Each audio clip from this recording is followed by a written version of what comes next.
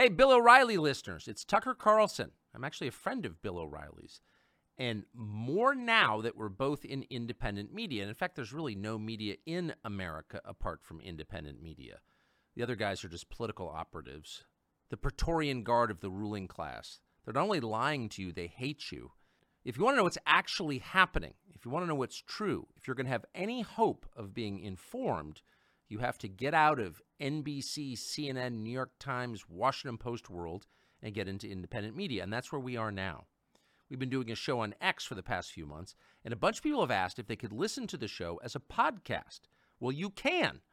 Check out this sample episode. Subscribe now to the Tucker Carlson podcast.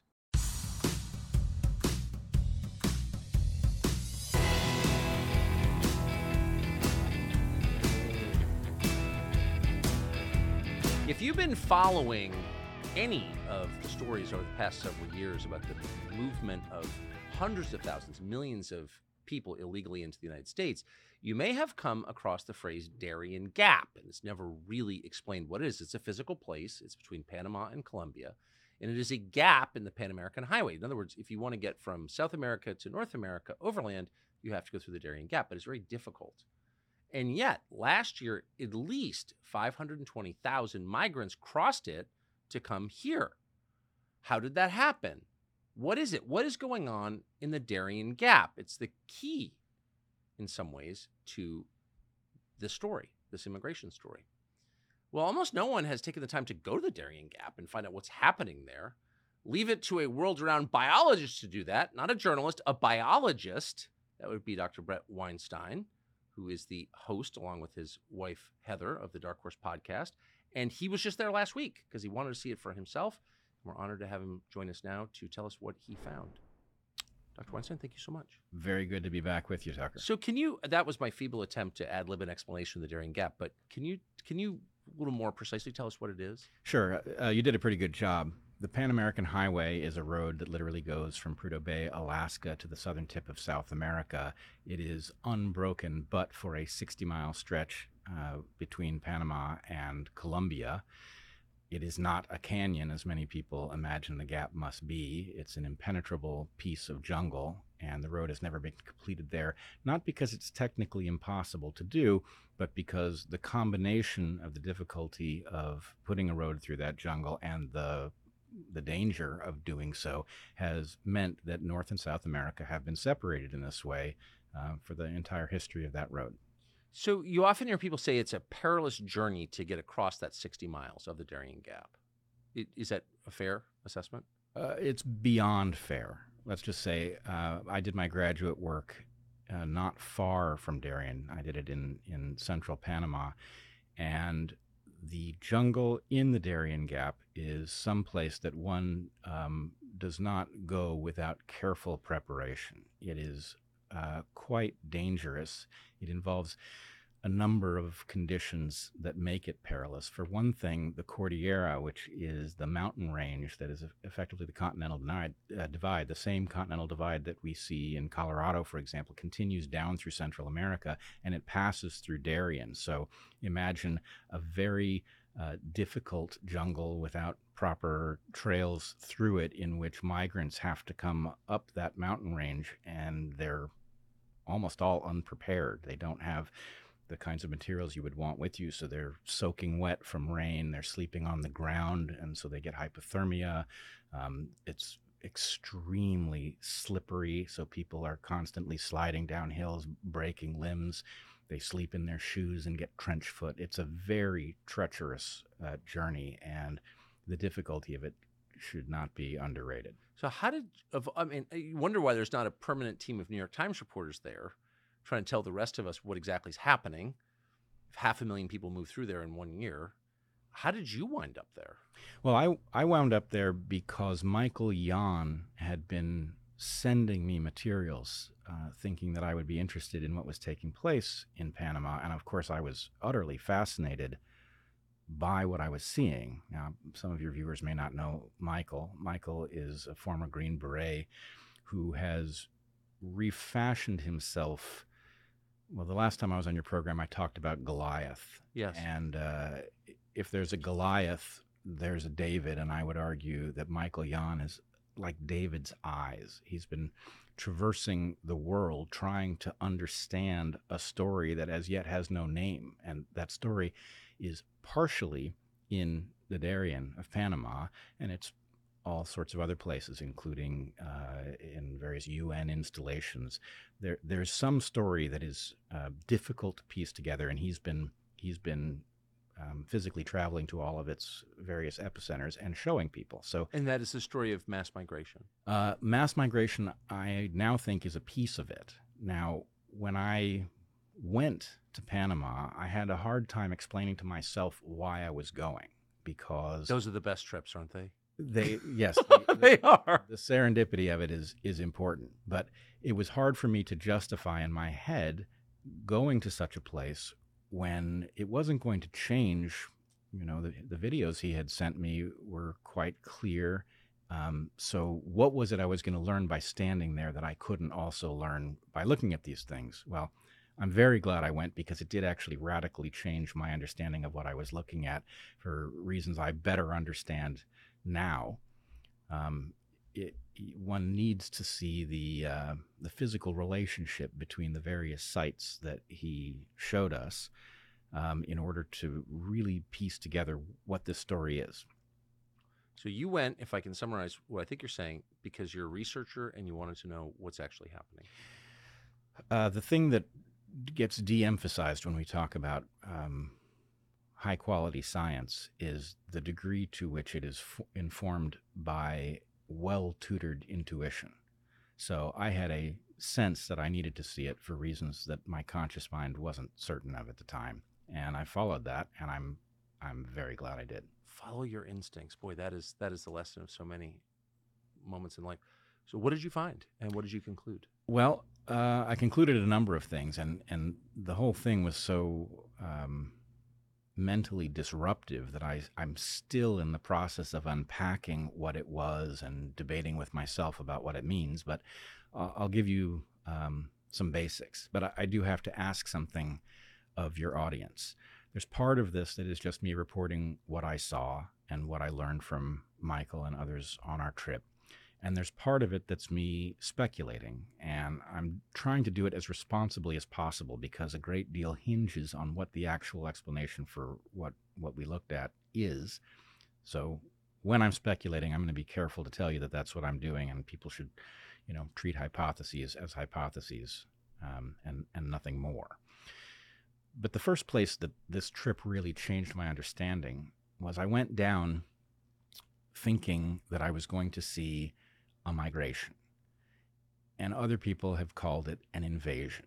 And there's something troubling to me about the tension between these two things. I mean, which is it?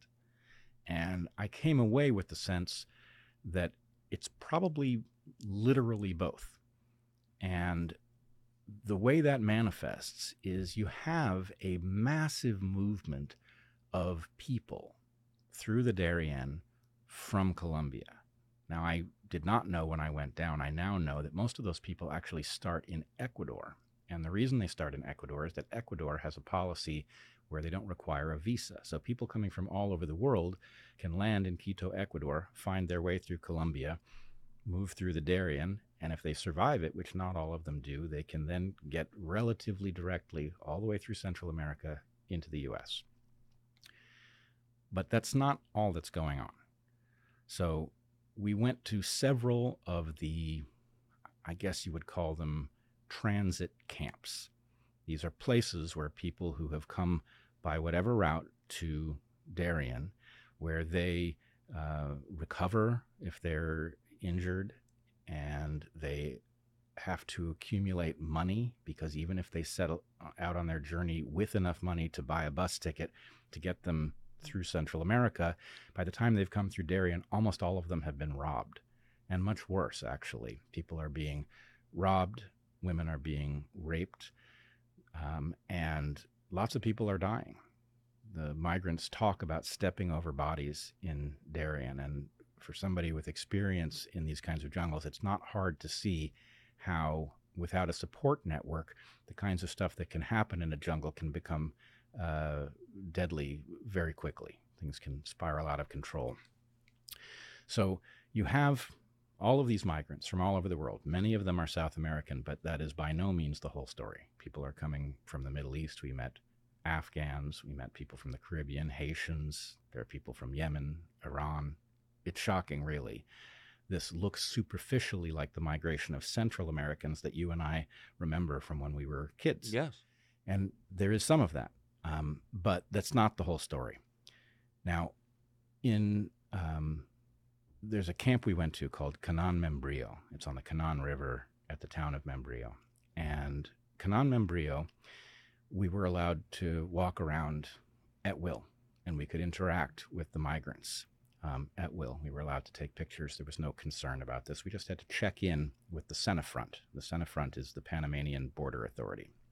But once we had checked in, we were on our own, and people were interested in talking, including migrants. So we had many conversations with migrants. And these migrants, I have to tell you, when they come to the southern border of the U.S., they get through on the basis that they are political refugees.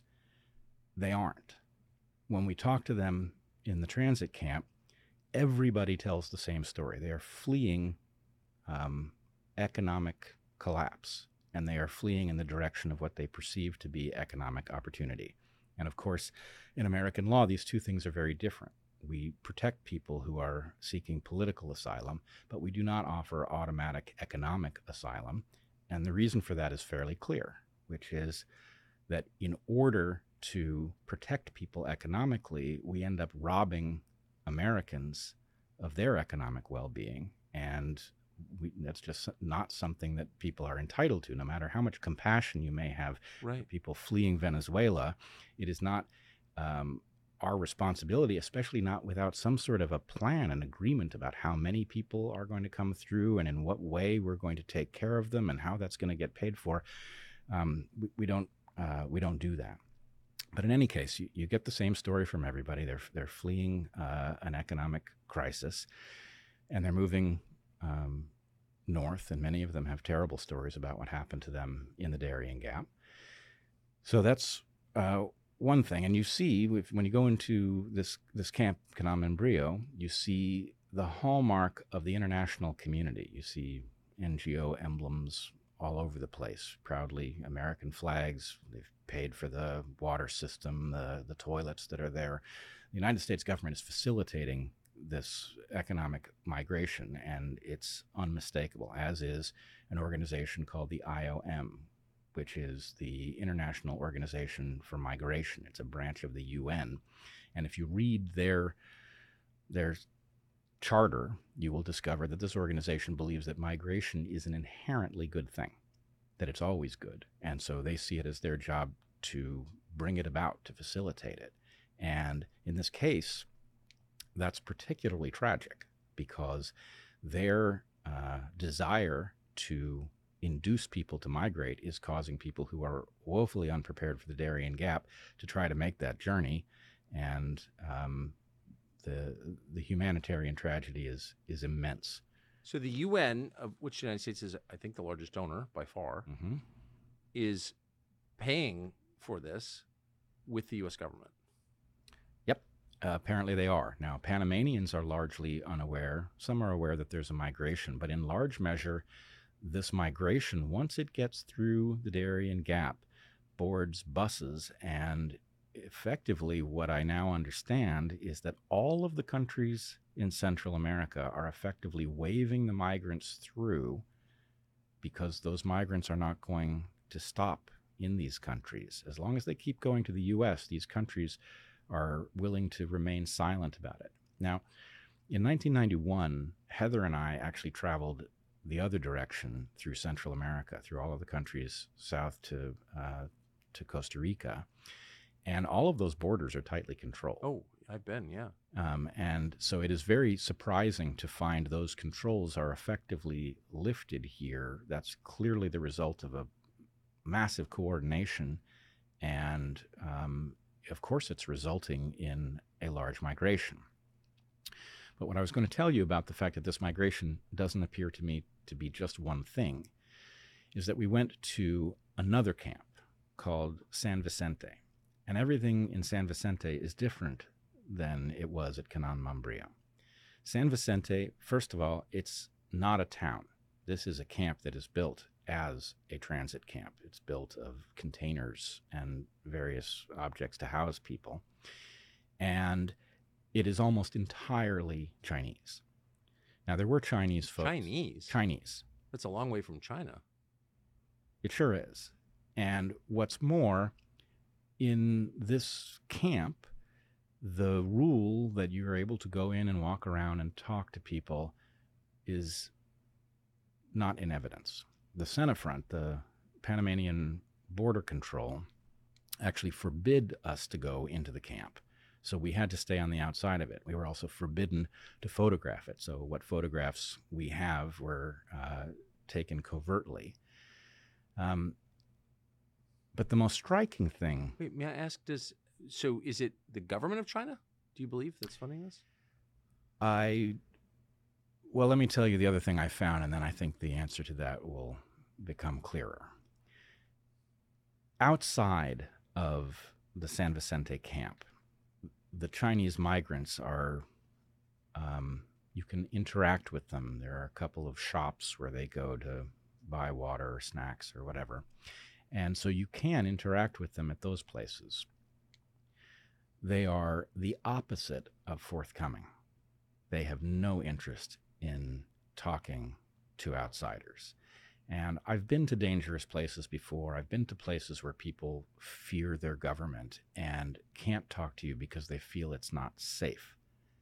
This didn't feel like that at all. This felt like people who did not want to share information because it would be a mistake to do so. And what's more, there was an incident where Michael, who has lived in China, he's been all over the world, and he started up or tried to start up a conversation with a guy who claimed to be from Korea. And Michael tripped him up and got him to speak Chinese. And then there was uproarious laughter at the fact that he had tried to pull this caper on Michael. So it is not a friendly migration. These Chinese folks who are overwhelmingly male, military age, there are women present. I realized only this morning that in thinking back, I saw few, if any, children in the Chinese migration. They were everywhere in the other places we visited, but they were not present, as far as I remember, in the San Vicente camp. So what I have pieced together, and this is a place where I'm going to speculate. This is a hypothesis. This is not a conclusion. But what I began to suspect was that the Chinese migration is actually being cloaked by the economic migration coming from South America. And that is consistent with the observation that it has some different motivation. Now, I learned from Michael that the Chinese migrants in the San Vicente camp largely bypassed the Darien. Because they have money, they can go by boat and they can skip most of the peril of the Darien Gap. And in any case, it's a very different phenomenon. And to see it housed so separately is quite conspicuous. I do not know what the rationale for this is. Can you estimate, do you have any sense of how many Chinese, these are Chinese nationals? They seem to be. How many did you see, ish? Talking 60 or 600 or? It's very hard to say because we were held at one edge of the camp. So I probably saw 150 faces, but the camp is deeper. Now, Michael does some drone reconnaissance, and he's also been to this camp many times. He would definitely be the person to ask in terms of a good estimate for how many of these folks there are. But the degree to which this is not consistent with well, let me back up a second. I regard the Chinese people as victims of an oppressive government that I fear for my own reasons. For sure. So there's nothing about the fact that these folks are Chinese that throws me. And if they were fleeing that government, I'm not sure what we should do about it, but I'm certainly supportive of their You would feel desire. sympathy for I would sure. feel a great deal of sympathy. And in fact, I felt a great deal of sympathy for all of the other migrants that I met. But the sense of, it's really hard not to use the term hostility that I felt from the Chinese was particularly unsettling, given that I know where they're headed, right? They're headed to the U.S. And just to be totally clear on that point, this was not a work camp for a, Chinese infrastructure project. And No, it was not. And what I know is taking place at the southern border of the U.S. Makes this even more disturbing, because although the controls at the southern border are still there for those of us who are crossing legally, the lack of any control for those who are crossing illegally is stunning. So if I may just compare, when I came back from Panama, I approached a kiosk with my passport ready to scan it. I didn't have to. A camera took my picture. And although I didn't know that my picture was about to be taken, I hadn't taken my hat off, I was wearing my glasses, the kiosk told me I didn't need to put my passport there. And then a customs officer behind me called my name, Bret. He said, "Do you have anything to declare?" I said, "No." He said, "You're good to go." So we have technology that is capable of identifying a person with that level of ease, to the point that they knew exactly who was coming through the border. But we are not apparently taking that information when people cross our southern border. What we're doing at most is asking them their name and their birth date and taking them at their word. but no biometric collection. Apparently not, which means that, even if this were simply a matter of our system being overwhelmed by migrants, you would at least want to collect that information so that if a troublemaker did come through, which is inevitable that they will, you could begin to figure out who it might be, right? So that, they had an identity, even if it was just connected to biometric data, that would be useful, but we're not doing it. So what I think I saw, my hypothesis for what I think I saw, is that there is an invasion taking place. It's not a sleeper cell because it's on the move, but I started to think of them as sleepwalkers. And there's also a massive migration, and the migration is causing us to have difficulty discussing the invasion, which is a distinct phenomenon.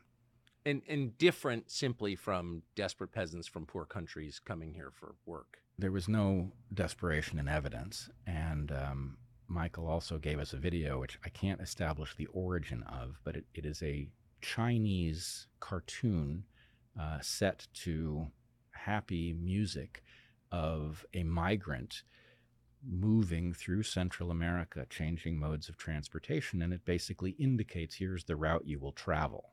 Now, was it produced by the CCP? I can't be certain of that, but that certainly is suggested that this is a message about how to make this journey. For what purpose, I don't know. But I do not believe that the people I encountered had left China without the knowledge of their government. I believe their government has some reason to have facilitated. But the administration must be aware of this. Our administration? Yes. It is, but here's the problem I've been wrestling with. It used to be that it was hard to convince people that our system was deeply corrupt. Back in the days when those of us who were focused on this issue used to talk about campaign finance reform, right? It was a problem, that you could grapple with. It was of that scale. Now it's like a whole different level of corruption, right? And here's the question that I've never heard a good answer to.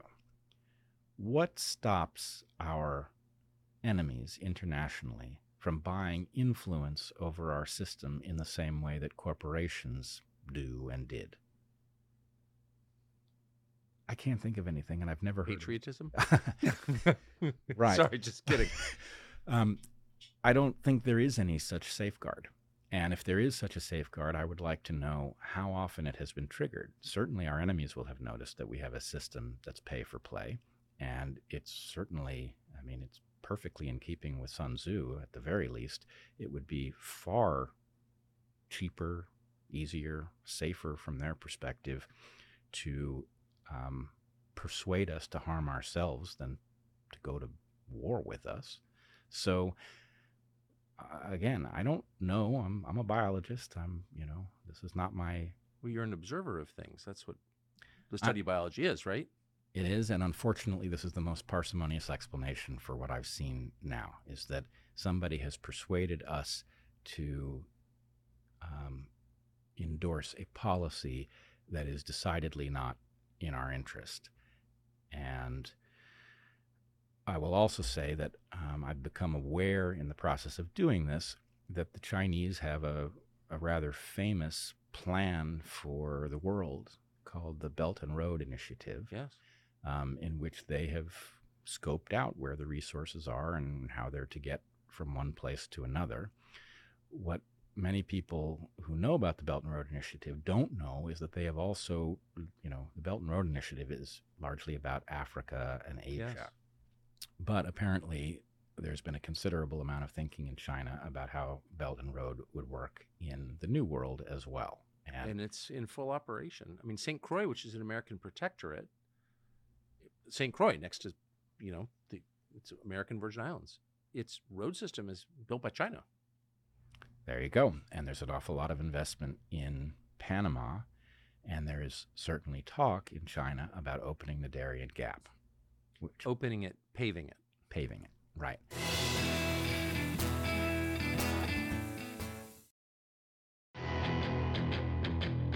Another thing that Michael showed us, which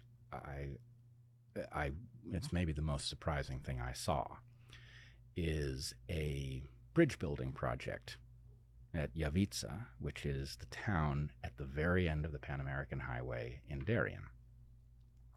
So there is a massive bridge being built. Not a bamboo and vine bridge. Oh no, this is a massive concrete and steel highway bridge being built over the Chuquenake River into the Darien.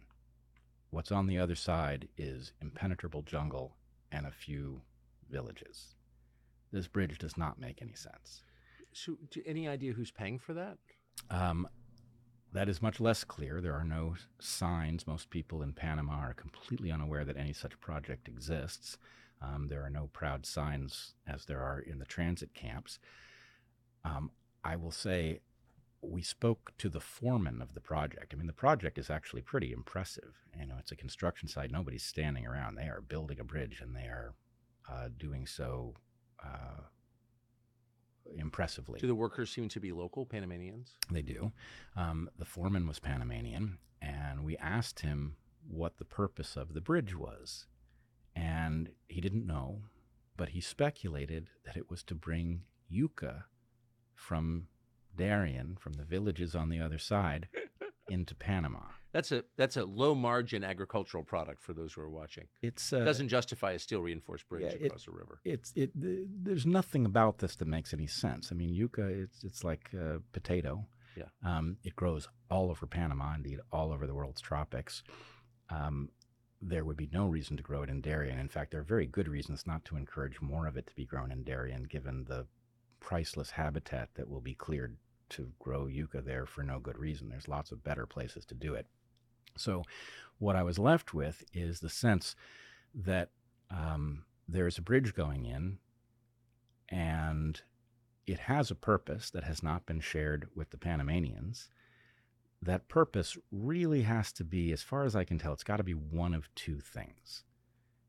Either this is about bringing lumber out of Darien National Park, which would be obscene. Cutting hardwood. Cutting hardwood. This is priceless hardwood. Yep.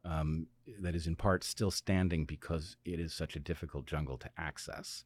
So it's possible that somebody has targeted that wood and not told the Panamanians, and they're building this bridge for that purpose. But the other potential purpose is that they're intending to finish the Pan American Highway through Darien, which is something that would certainly need to be discussed to be reasonable.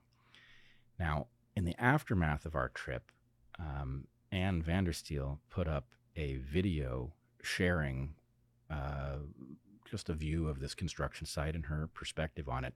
And this caused a small scandal in Panama because the Panamanians weren't aware, and suddenly this was on the internet, and they were talking about what is this bridge at the southern end of the Pan American Highway in Panama.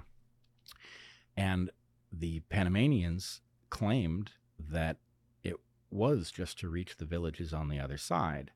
So I'm left with the very odd sense that their cover story is that this is a boondoggle, right? If this was a boondoggle and they were just putting money into a project that meant nothing, then that would explain the bridge to nowhere. But this didn't look like a boondoggle. This looked like somebody wanted the bridge, and given the Belt and Road Initiative and the sense that the Chinese have about what the future should look like and in which direction resources should move and for what purpose, it's hard for me not to connect the dots between these things, right? You have a massive migration of people, labor. You have a likely invasion of military age, largely Chinese males who are not forthcoming about why they have embarked on their journey and appear to be encouraged by something in China to do this. So, I don't know. Is there... Given what you're describing and what you saw with your own eyes, doubtless you have seen Senator Dick Durbin of Illinois' comments in the Senate where he said, hey, we should let people who came here illegally join the U.S. military. What does that make you think? Well, this makes me think back to the COVID crisis and some thoughts that I was developing then about the insanity of throwing highly trained people, in many cases, out of the U.S. military for refusing to take the so-called vaccines. Now, my sense at the time was that likely had the purpose of getting rid of the kinds of people who refuse moral orders. That's right. And that it created a much more compliant force. Now, what happens if migrants are given citizenship in exchange for military service in the U.S. military? That seems to create a major hazard because the perverse incentives for a migrant and the lack of allegiance to fundamental American values means that would be just the kind of force that could be used to impose tyranny on other Americans because they would have, no history with us that would cause them to think twice. We've seen this before with the Roman legions. That's exactly my conclusion. Does that sound like a crazy conclusion? I think we have to stop punishing ourselves for considering things that once seemed crazy. That the pattern of recent history... I'm sorry, I want to repeat that. I think we have to stop punishing ourselves for considering things that once seemed crazy. Yep. Getting that tattoo. Yeah, well, I mean, this is where we are, and it is... it's causing me to do something that I'm reluctant to do. My training is as a scientist, and scientists have to have a substantial degree of caution and self-skepticism to do the work. But in order even to reach the possibilities that do fully explain what we're seeing, we have to be ready to consider the larger picture. Now, I was talking to Chris Martinson while we were in Panama. We were on our last day trying to just unpack what we had seen and what it meant to us. Chris is also a scientist. And people can check this out on the Dark Horse Locals community. We've posted the entire conversation in which he and I reached I think we spooked ourselves trying to reason through what this might be.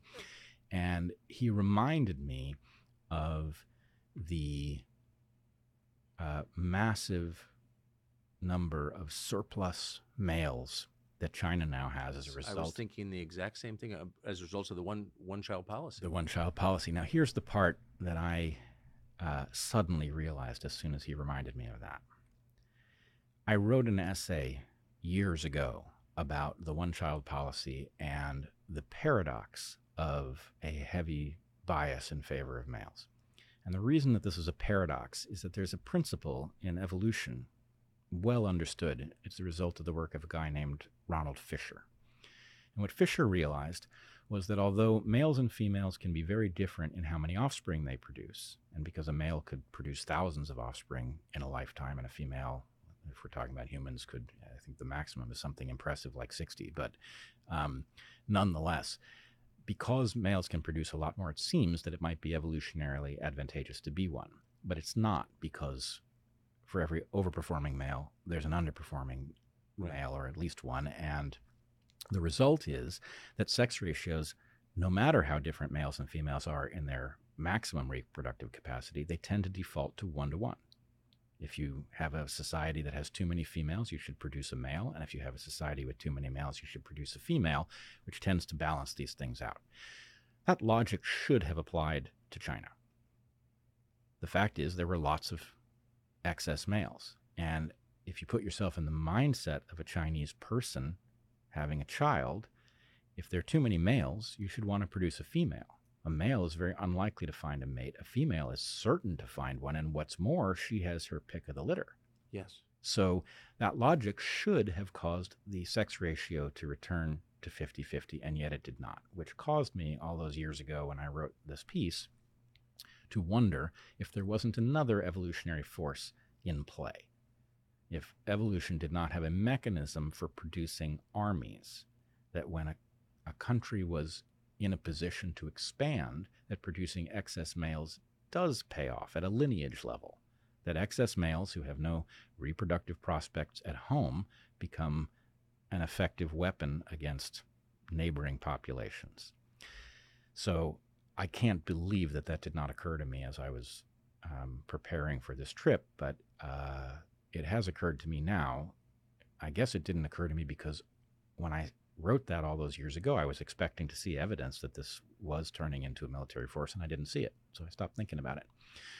But now I wonder if that isn't exactly right, and if what happened is that a male-biased population in China was produced as a weapon, and if that weapon is now being deployed. That's remarkable. So that would so far we have the U.S. government abetting this, a branch of the UN, Chinese government. Did you see any other funders or apparent funders of this? Well, I'm not expert in this area at all.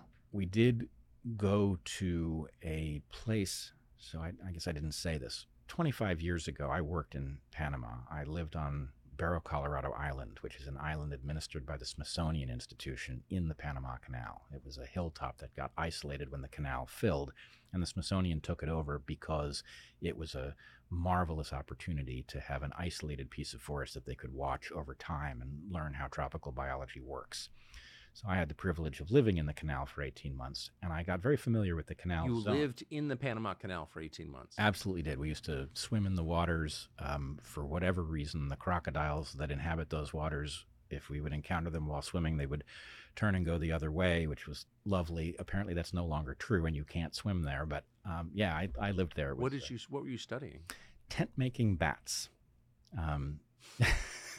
I know that sounds... I'm only asking because for your benefit, because I want you to remember just how dramatically your life has changed. Yeah. Well, I still love tent-making bats. It's really, it's a little miracle that exists in these forests. But anyway, maybe we'll talk about that another time. But I was well familiar with the canal zone because the canal zone, in fact, the military, this was before the handover to the Panamanians. So the military made it possible for the Smithsonian to work there, and we were constantly interacting. We were going on their bases. We'd go on their bases to watch a movie. So we were using this military infrastructure, which has now all been handed over to Panama. And what impressed me was when we went back specifically to Fort Clayton, something that is now called the City of Knowledge. The City of Knowledge is housed in, or its central building is the former Army South building from the U.S. Southern Command.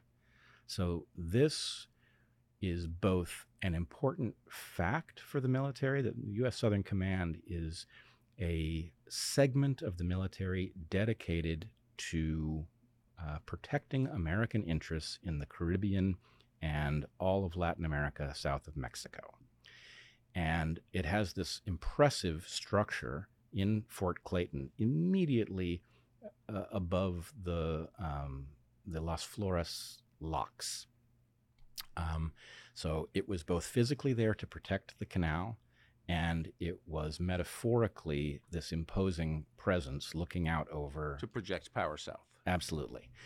And after the handover, all of the military bases that were in the canal zone were handed over, and this one has been taken over by the UN and the international community, and all the NGOs have offices there. And it reminded me of how many things in our society have had their purpose inverted, right? Universities used to exist to make young people smarter and more analytically capable. Universities now make people stupider and convince them of things that just simply aren't true. Yes. Newspapers used to help us understand what the facts were about events that were taking place that involved us. Now newspapers obscure the facts from us. They're the last to report the news after we embarrass them into doing it. So this structure that once was a testament to the achievement of the Panama Canal and the importance of protecting the Panama Canal is now involved in what looks like obvious subterfuge against American interests, right? An organization that is dedicated to facilitating migration without asking Americans, without there being any plan at all for how the well-being of these people is going to be financed.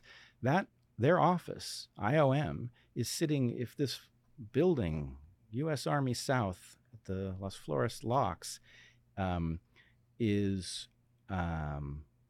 it's like a person, and at that person's left knee is the IOM looking out at the Bridge of the Americas, which when I was there was the only way to cross the Panama Canal. Right? It's almost the exact inversion of what these structures were built for. And how many times do you have to see the inversion of something to begin to get the sense that something has taken over our system and it's become sick? Well, it's and I'm sure there's a biological term to describe the process of, well, maybe cancer, the body eating itself.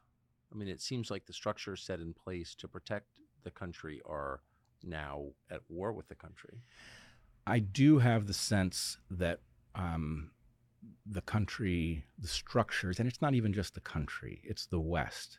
And, I view myself as very much a patriot of the country, but I'm also a patriot of the West, which I see the country as having, it's slightly overstated to say invented the concept, but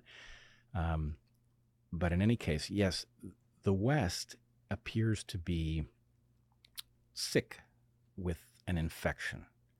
And again, I don't want to drag you into too much biology, but everybody knows what a parasite is. There's also something called a parasitoid. And a parasitoid is a parasite that kills its host in the process of doing its job. And I'm concerned that we may have a parasitoid that is actually at least indifferent to the destruction of the United States and the West and is acting accordingly. So I know it's become your life's work or part of your life's work to figure out what exactly that entity is. Are you any closer? I suppose I am. I mean, maybe I'm part way, and that part involves I now look at a map with much more skepticism that I understand what it means. That we have become so accustomed to looking at something like a nation, like China, and thinking of it as an entity that behaves in some way. And something about the ease with which various power structures interact suggests that we I don't understand why my government is behaving in a way that seems to be sabotaging the interests of average Americans, but it is, undeniably. Um, it seems to be acting on behalf of our enemies. I don't know whether that could conceivably be because there's actually hostility. I doubt it. But my guess is what there is just a rampant outbreak of amorality where people are willing to do whatever is expedient, and that has made the game rather easy for powers that be elsewhere. And I don't know where the analysis becomes absurd. I have watched policy on the West Coast make the quality of life drop spectacularly so that people are fleeing, including wealthy people. And I look at wealthy people fleeing California, for example, and I think something about this story doesn't add up. It's rather a lot like building up a population with too many males. There's something else that explains this, because at the end of the day, wealthy elites are going to end up with the best real estate. So the fact that they're fleeing either means that which elites are going to end up with that real estate is about to switch. Maybe this was a real estate scam. Malibu will always be occupied by rich people. It will, but which rich people? Yes. And I wonder, having seen something that very much looks like an undeclared invasion moving through Central America,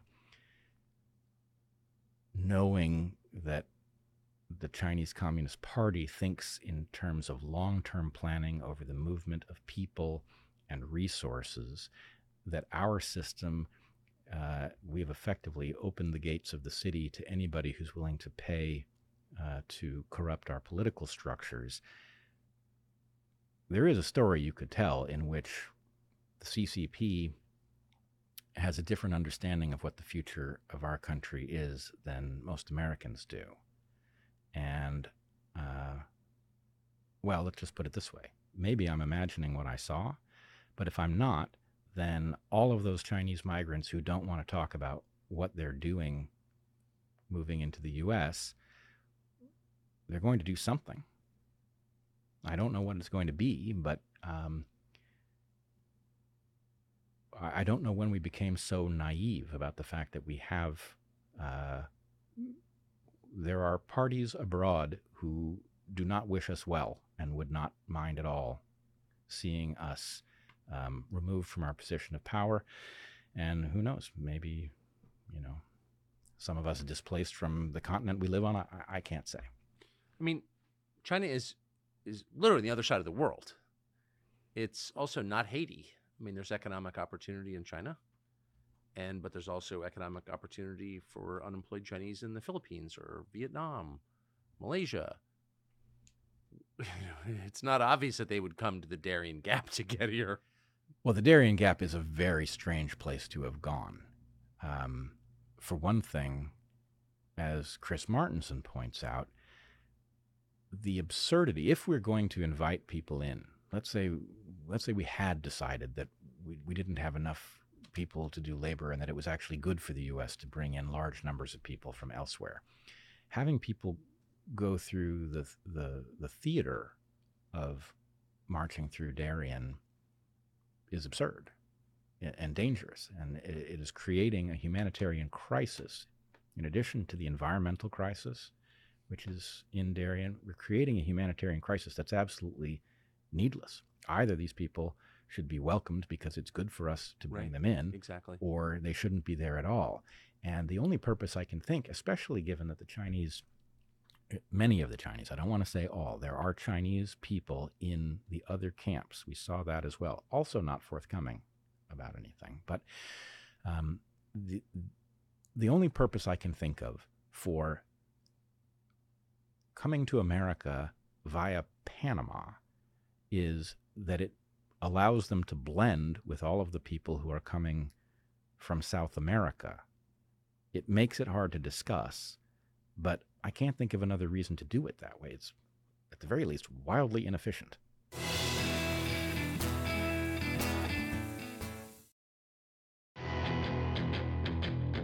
Did you run into any journalists from big newspapers or TV channels when you were down there?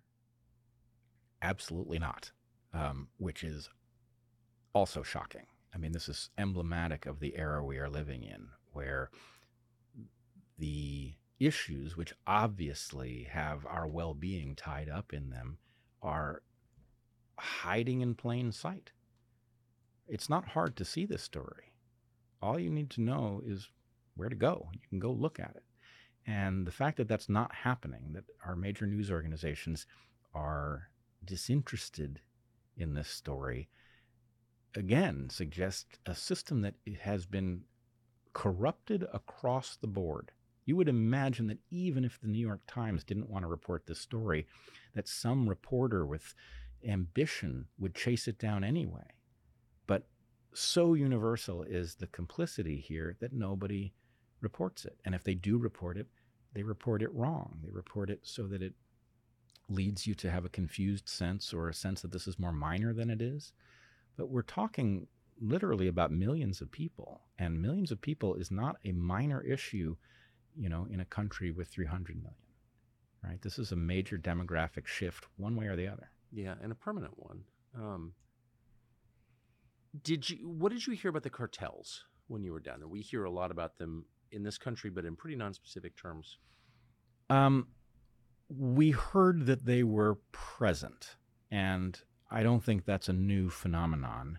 We also heard, so there's a lot of what we would call coyotes at our southern border are called snakeheads. There's a lot of this going on in Darien. People are paying to have somebody shepherd them through, and that often does not go well. So they're present. The cartels appear to be making a great deal of money from this. They're probably not happy to have it discussed. I don't know what that implies. But also, I would point out, the farther north this migration obviously has a relationship with the cartels. The cartels are largely about American demand for illicit substances. And a massive, uncontrolled wave of migrants is an obvious mechanism whereby fentanyl and other things are entering the U.S. in an unmonitored way. I mean, and in fact, to the extent that they come in with migrants, we are apparently facilitating their transport into the interior. We're spreading them around. And so what I can say is the cartels are not directly visible to a visitor, but their influence is felt and discussed. You're describing a lot of different crimes happening simultaneously. Yep. What's the solution? Well, I mean, and strangely, it goes back to the idea of giving ourselves permission to entertain all kinds of possibilities, even things that are crazy and we have to ultimately reject. But we have to not talk ourselves out of noticing what is taking place. That's a scientific principle, is it not? Well, it's funny. Scientists are losing their way as well, and I think how science is actually done is being forgotten. And I think we are actually literally in a cryptic dark age.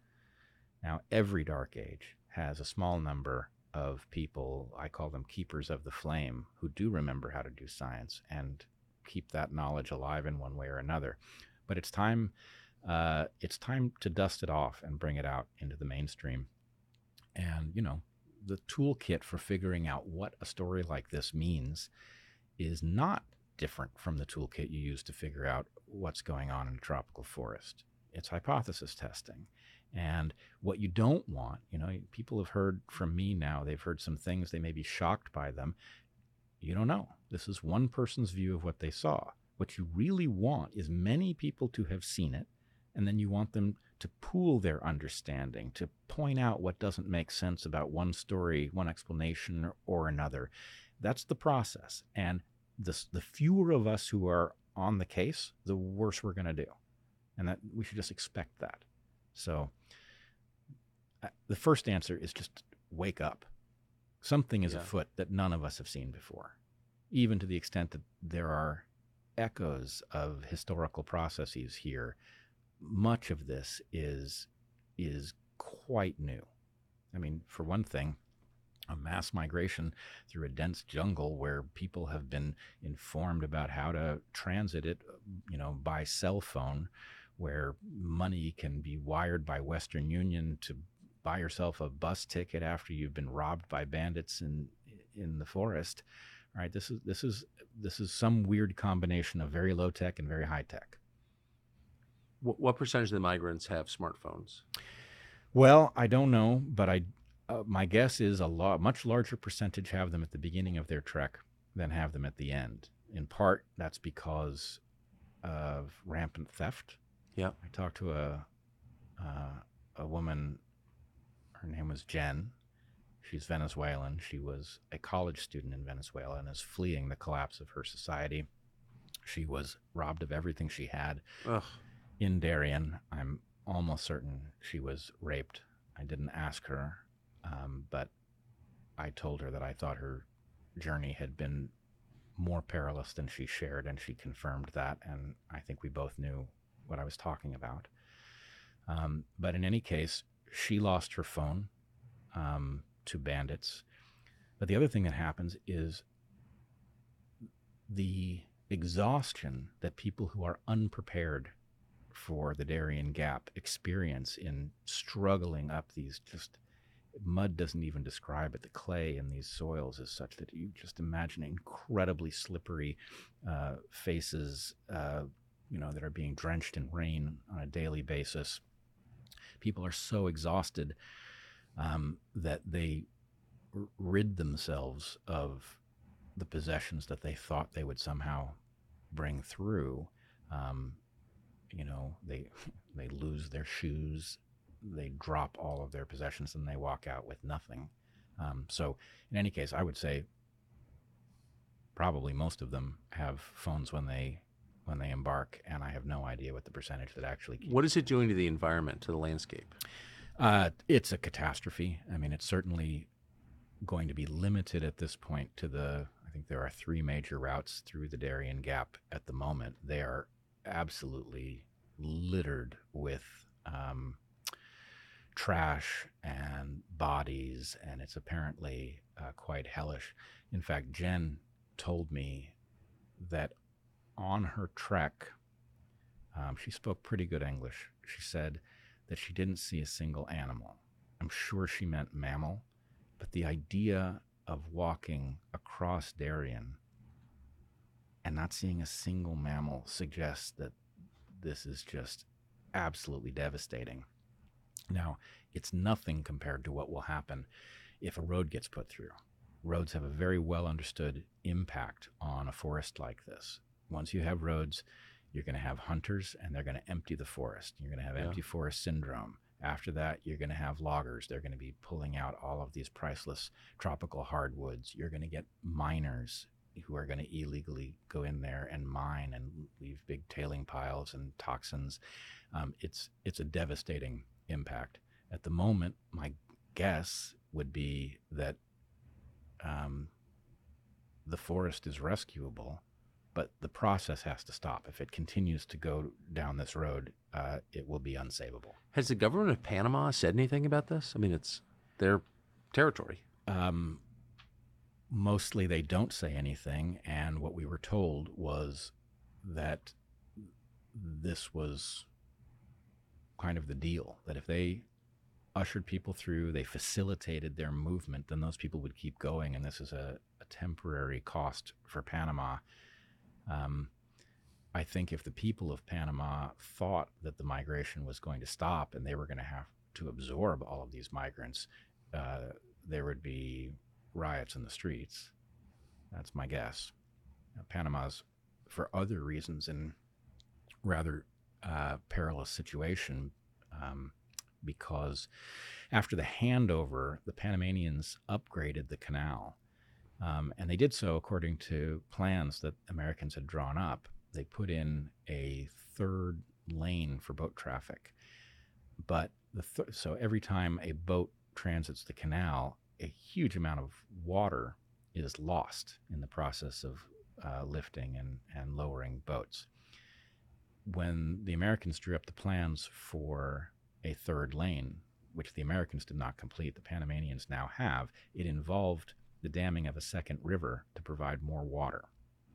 So that never happened. Panama is now in a drought, and the drought combined with the massive extra losses of water is resulting in the Panama Canal having greatly reduced traffic, which is a huge hit to the Panamanian economy, because each of the ships that transits the canal hands over a huge pile of cash to be allowed to do it. And this is a major piece of the Panamanian economy. We're at the beginning of the dry season. I don't know what's going to happen by the end of the dry season, but it may go from a greatly reduced number of transits per day to, I don't know, could it go to none? Maybe, which would be a big hit to the world economy, actually. This is why the Nicaraguans are considering completing that canal, right? The Nicaraguans, that has been long under discussion for... 150 years. Yeah, right. So I don't know if the Nicaraguans are going to. At the moment, the Panamanians are using the train that parallels the canal, and basically lots of ships are offloading their cargo onto a train, and it's going overland to a ship on the other side. So in any case, Panama has a stability problem of its own, and that combined with the hazard posed by this migration, and, you know, if America closes the door on this migration, where do these people go? So last question, if you were to, I know that you will continue your journey of inquiry in this topic, but where else would you go to get answers to what exactly is happening? Well, if I was initiating an effort to figure out that question, I would bring the people who have navigated the story this far together with whatever experts still exist on the various related topics. I mean, frankly, I would talk to Michael Yon about all of the things that are connected to this story, all the things he's seen all over the world. He has a very good sense for who the players are, and what he knows has to be brought together with an understanding of how these dynamics might play out. But I have to say, I'm not sure, I don't know how much time we have. Again, I don't know if what I saw implies another shoe is going to drop. How many of these Chinese sleepwalkers have to end up in the U.S. before some other phase kicks off? What was the involvement of COVID? Is it just happenstance, or is there something about the COVID crisis that is in some way connected to what we are now? What do you mean? This is a place we have to be extremely careful. I'm just looking at the various puzzle pieces and trying to imagine what they could mean. We know that SARS-CoV-2 was the product of dual-use research, which was bioweapons. The spike protein in the so-called vaccines was taken from SARS-CoV-2. So it is also the product of bioweapons research. Now, again, I will say it again because I'm concerned that people will take it as a conclusion rather than a hypothesis. This is only a hypothesis, and when I say it's a hypothesis, it doesn't mean that I believe it's true. It means that I believe it's plausible. The vaccines that people got, you may remember, I think we talked about it the last time I was here, people who get more than 3 of these shots have an interesting effect that none of us saw coming, which is the triggering of something called IgG4. Ig means immunoglobulin. It's a synonym for antibody. IgG is a class of immunoglobulin, and IgG4 is a very interesting subclass. IgG4's purpose, its biological purpose, is to turn down an immune response. So if your body is reacting to something it shouldn't react to, nature has granted us a mechanism for turning down that reaction so that you don't die from an allergy, effectively. This is what allergens do, is they try to trigger that attenuation signal in order to get the body to stop reacting to something that it shouldn't be reacting to. The fact that these shots seem to trigger the production of IgG4 is fascinating. It could just be an unexpected consequence that nobody saw coming. But if you think about what it is that the folks who try to produce biological weapons want, they want a weapon that separates populations. In other words, a weapon is no good if it's not contagious. Then you have to drop it on enough people to matter. That's difficult. If it is contagious, then your own population risks getting it. So the problem is there's not a good design mechanism to deal with that. But if the mRNA vaccines produced an attenuation signal in people who got more than 3 of these shots, then conceivably that attenuation signal could cause that population of people to be induced not to react to a pathogen. If you just added the spike protein to it, presumably it would trigger that signal. So here's why I'm mentioning all of this arcane biology. The Chinese did not vaccinate their population with mRNA technology or anything based on spike protein. So those two populations are now different in this regard, which, again, might mean nothing. But what we learned so painfully in the battle against the mainstream narrative over these so-called vaccines is that the reason that I say so-called vaccines, and I try to say it every time, is because what these things turned out to be is gene therapy. But that doesn't even quite cover the problem with them. They're gene therapy in the sense that they introduce a genetic message into your cells and they get your cells to translate it. But there's also a part of our bodies that absorbs messages in a whole different way. It's our immune system. Our immune system literally evolves on the scale of hours to days when you get an illness. That's how we fend off illnesses that evolve so rapidly. And so the message that was injected into so many people was like a firmware update. It was a firmware update that caused the immune systems of those people to take up a new way of viewing the world. And that new way of viewing the world seems to have produced this attenuation signal in response to the antigen, the spike protein antigen. So am I seeing a mirage? Let's hope so. So just to try to flesh out or put in non-specialist terms what you may be suggesting, it's plausible that this was all an effort to make one population effectively immune from some new bioweapon and another population susceptible to it? Is that what you're saying? That is what I'm saying. And again, all it is possible.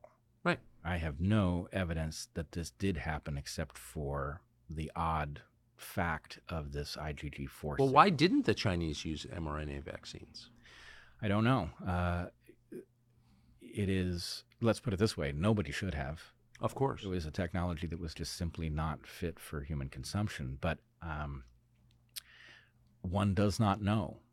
And further, we got a lot of nonsense out of China that caused people, including me, to be more frightened of SARS-CoV-2 than was warranted. No, right? Me too. You remember the videos of people collapsing dead in the street, right? That was nonsense. So I don't know who's who on this playing field, and I don't know what they want. But to the extent that there seemed to be an absolute obsession with injecting absolutely everybody with these so-called vaccines, that was conspicuous. That did not seem like just greed and a desire to sell more shots. I agree completely. It was bizarre. And the fact that we specifically insisted on vaccinating the entire military and threw people out who wouldn't take it. We vaccinated all of our frontline workers. I mean, and at the time, I remember I said to Heather on our show, I said, even if these are wonderful shots, it seems insane given that we don't know what their long-term impacts are, that we would vaccinate all of anybody with them. How about half? Especially people we need. The people we need most. Right, exactly. That's hopefully just a mirage, but it is a very frightening one. And I certainly hope that that's not what's going on. But if it is, there is no time to waste in us figuring out what we have been induced to do and what the proper countermeasures are. And so to the extent that people think that this is an abstraction, it is not. If there's any possibility at all that that is the nature of what we went through, then it is essential that we figure out how to neutralize the vulnerability. So I've kept you too long. But this is my last question.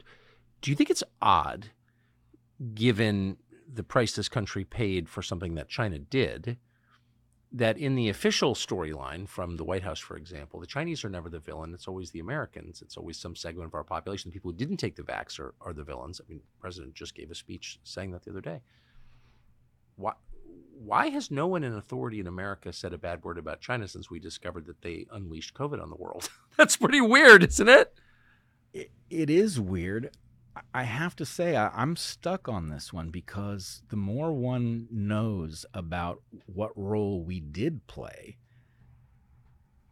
the more that this is not a simple story of, one country having screwed up and, unleashed hell on the world. This was a collaborative effort. Now, the question is, whose team are those collaborators on? Great question. I mean, I must say, the whole thing I found shocking, but one of the most shocking things I never heard a single other person mention, which is, since when does the United States collaborate with China on bioweapons research? You'd think they were adversaries, right? It's like not just a uniparty, but a uniworld or something. Yes. Well, again, I think this is the place where we have to allow ourselves to think these thoughts, and then somebody should talk us off the ledge, and we should find out it's not nearly as bad as we fear. But we have to consider these things and reject them rather than not think them. I don't know. I know some open-minded people, and I know some rigorously rational people. I know very few who combine those qualities as well as you do, and it was such a pleasure to hear you talk. So, but thank you. Thank you so much, Tucker.